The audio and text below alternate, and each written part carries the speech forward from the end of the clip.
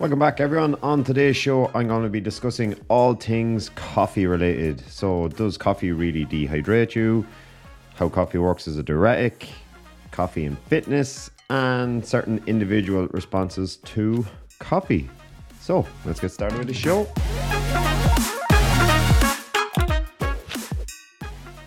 Thanks for joining me, everyone, on another show.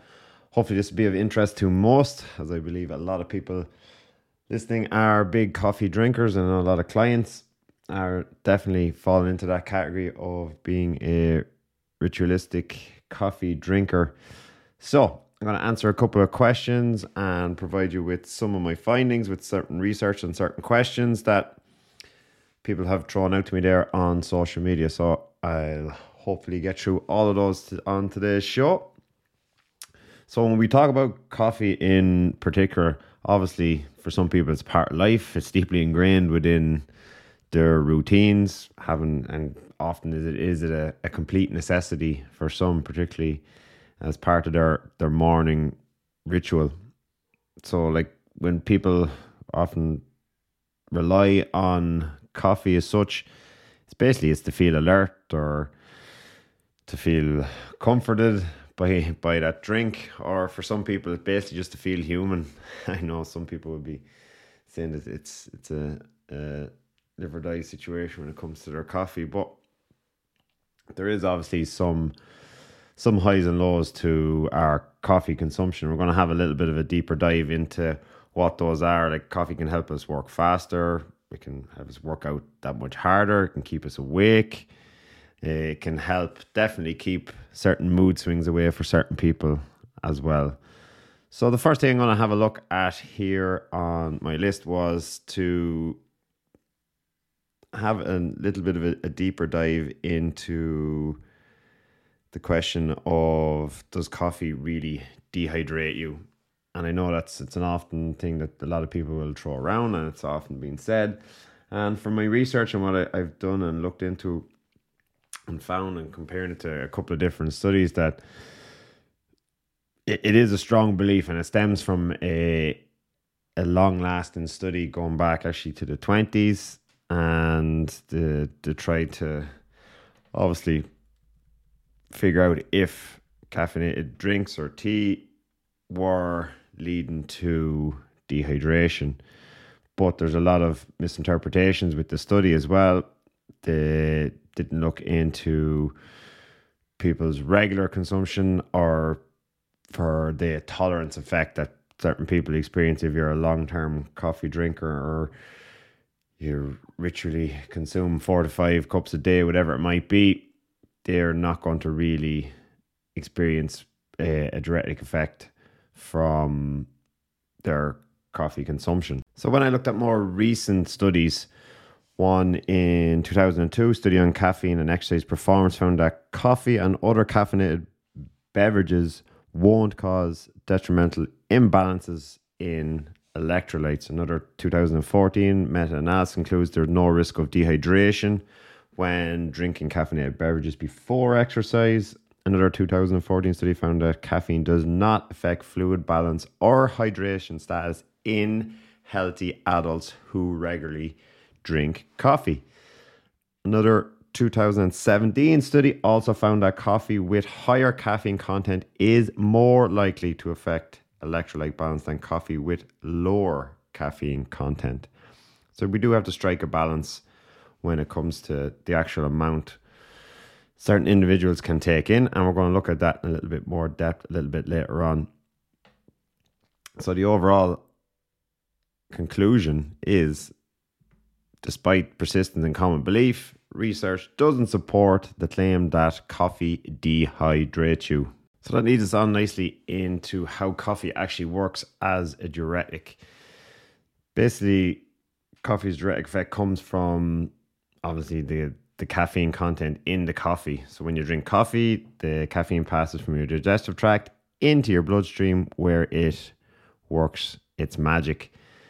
Just for those who are not aware of what a diuretic is, basically a diuretic can be a substance or a compound that causes your body to produce more urine than is normally than it normally would under given circumstances. Some people take diuretics as medication to help with conditions like, say, for example, high blood pressure or edema.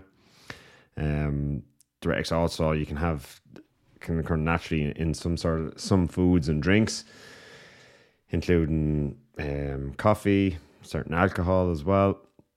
You have herbs, you have spices, like of black cumin, and dandelion is another one, to have proven diuretic properties as well.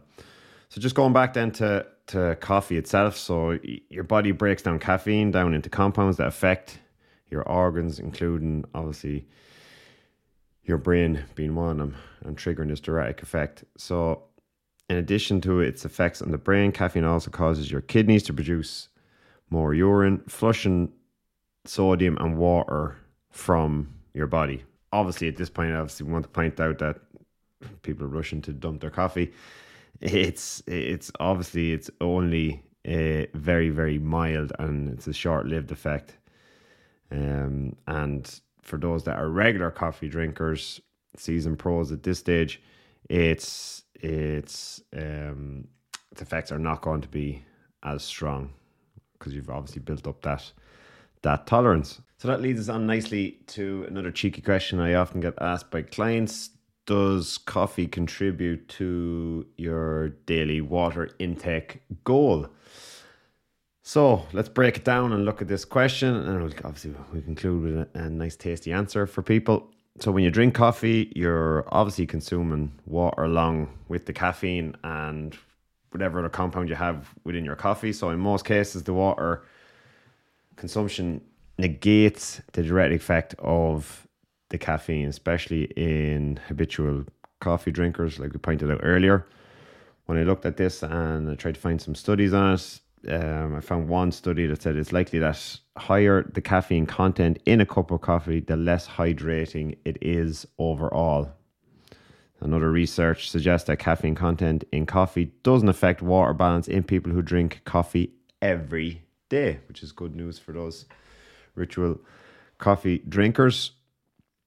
So the research basically suggests your daily cup of coffee can actually help you reach your fluid intake goals. So that's one up for all clients and for anyone listening, and can obviously help contribute to them and not actually reduce them. So if you're worried about your obviously your cup of coffee in the morning dehydrating, you can now obviously enjoy that with a big smile on your face. Not that you did before, but you can quash any worries you might have had when it comes to your coffee dehydrating you, and it can actually help contribute to your fluid intake goals. Obviously, I'm not saying it should replace water by any means at all. Water is still the best choice for your proper hydration, and you shouldn't replace that with buckets of coffee. So where does that leave us with coffee and fitness, and where's the link, and how can we incorporate coffee into our fitness? All right, so obviously because of its caffeine content, coffee works as a great pre-workout drink that potentially could give us a mental and physical boost without the unwanted side effects that come with certain pre-workouts as well. And now we know obviously it's not going to affect our hydration status during exercise, so we can safely consume our coffee pre-workout. There is potential then as well, obviously, for it to boost fat burning properties, increasing our energy levels, and even our mental focus. So if you combine those three effects, coffee can give you a pretty good edge when it comes to tackling your workout, whether it's first thing in the morning or it's afternoon, whatever it might be. It can give you that competitive edge, let's just put it that way. But you have to remember, for those that have built up a tolerance to caffeine, or any other stimulant for that matter, it's going to take more and more and more and more. If you were using it as a pre-workout supplement, obviously you're going to find yourself needing more and more and more to obviously achieve that effect. A big thing that you want to be taking note of and to be sure of is to keep your caffeine intake below 400 milligrams per day, which is that's the recommended limit for most healthy adults. which brings us in nicely into, we'll come back to certain fitness benefits, but I just want to, just on that point then, just to highlight the individual responses that we can have to coffee. So for those seasoned pros, for someone that's only consumes it every so often, or if someone is looking to use it for those properties that I've just mentioned there, particularly for the gym, it's very, very important to point out some individual responses to coffee. Like I said, some people have the love that morning coffee experience and its pleasant effects, and they couldn't live without it. However, for other people, they might experience some negative side effects from coffee. You can have headaches, dizziness, nausea, get jitters, nervousness. They can all just set in after having particularly a high caffeine content coffee, and particularly again pointing it out that if you're not a regular consumer of caffeinated beverages themselves, some people also experience that little post coffee crash once the stimulant effect of the caffeine starts to wear off. We might refer to it as a 3 p.m. slump kind of thing, often with work, but you get that big crash after you've had that initial high with the coffee. The only thing is, you're just going to have to test the water when it comes to using, particularly if you're using it for a fitness perspective as well. Only you are going to know how your body's going to respond to a certain amount of caffeine that you put in, and note the response to it. So taking it back to coffee and athletic performance, or how we can utilize coffee or caffeine to increase performance, or let's look at what it can actually do for us. So like we alluded to there earlier with using coffee as a pre-workout, one of the main benefits that we can see while using coffee, it's going to actually help burn fat and boost energy. When it comes to high levels of caffeine in coffee, it's been proven to significantly improve the ability to burn fat during exercise. In addition, drinking coffee in the morning means consuming fewer calories during the day, because caffeine actually suppresses appetite. That's according to one study that I came across in researching for the show. Also, it's been proven to significantly increase in fat oxidation, or fat burning, if you want to give it its other term, as a result of increasing your metabolism. So this means that basically that coffee provides more effective fat burning during a workout, and it's going to last for several hours following exercises. So let's look at some key figures when it comes to what we're actually referring to with the studies, and the figures to date used in how much to consume. Because we don't want people to go out there and actually start consume liters of coffee on a daily basis. So most of the studies that I found basically were coming in with figures, recommendations around 5 milligrams to 6 milligrams per kg of body weight. So if you're about, say, for example, 68 kilograms, your body weight, your recommended dose would be roughly about 340 to 409 milligrams of caffeine. And that's for obviously moderate dosing. So if you've never used caffeine before, I recommend a starting dose would be significantly less. We're talking about 50% here. We're talking about 136 milligrams to 204 milligrams, or 2 to 3 milligrams of caffeine per kilogram of body weight. Just to give you an example, your typical cup of coffee is going to come in at around 95 to 100 milligrams of caffeine. So caffeine gets into the bloodstream within about 15 minutes after consumption, but the peak stimulant effect of coffee usually occurs about 40 to anywhere up to probably about 80 minutes after drinking your full cup. But once caffeine enters the bloodstream, the body responds a couple of different ways. Your blood pressure and your heart rate increase, fat stores are broken down, and fatty acids are released into the bloodstream. So the result for a lot of people might be they're going to feel that energetic feeling and get that little buzz, and that they're psyched up and ready to tackle their workout. So coffee enhances athletic performance. So it can be effective when consumed in low to moderate doses. And that's according to through the International Society of Sports Nutrition on their website. When we look at some studies in relation to coffee consumption and how they affect athletic performance. So if you're already a coffee drinker, you may find that obviously just switching to consume your coffee prior to your workout and measuring obviously the yield that based on your past training experiences without having coffee for a pre-workout, it might enhance your performance ability and give you greater output.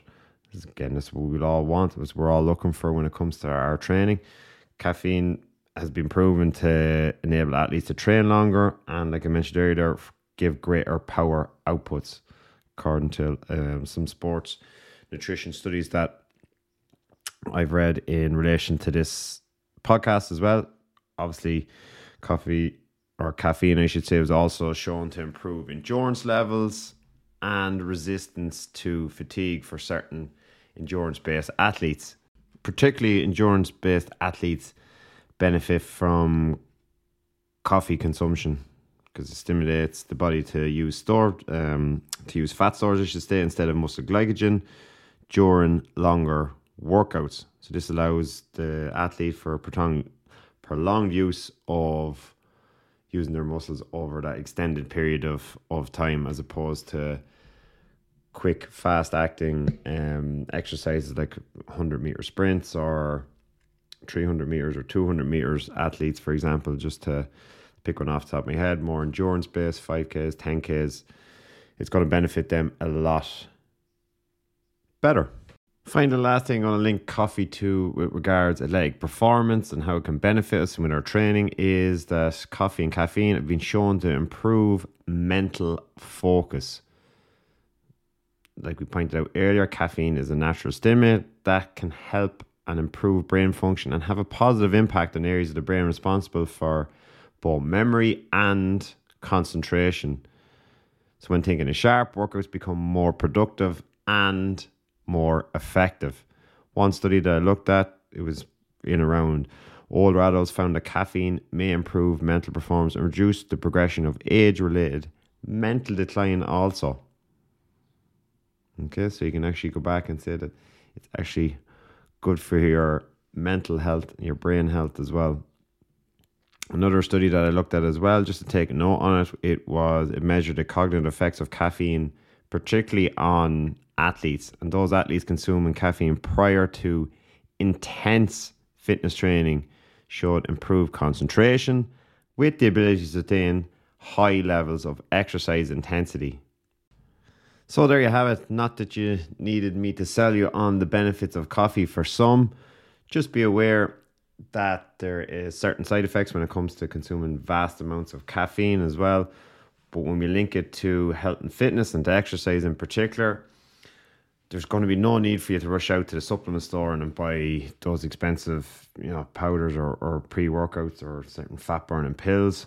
Basically just stick on the coffee pot, enjoy a warm cup of coffee before you work out instead. Just leave out the cream and the sugar. So I think that's a good place to wrap it for today, guys. I hope you enjoyed today's show based around coffee and the benefits. I'm sure you're aware of a lot of them already yourselves, but just to link them back to coffee and athletic performance and how it benefits us, and having it obviously as a pre-workout, or even going back to coffee as a diuretic and how sometimes it can be, particularly for those newbie coffee drinkers who are not seasoned pros, and the fact that coffee does not cause dehydration and it can also contribute to our water intake for the day. If you like today's show, guys, please make sure you give it a like and a follow, and don't forget to check out our social feeds on Instagram and Facebook. And I'll see you all again next week.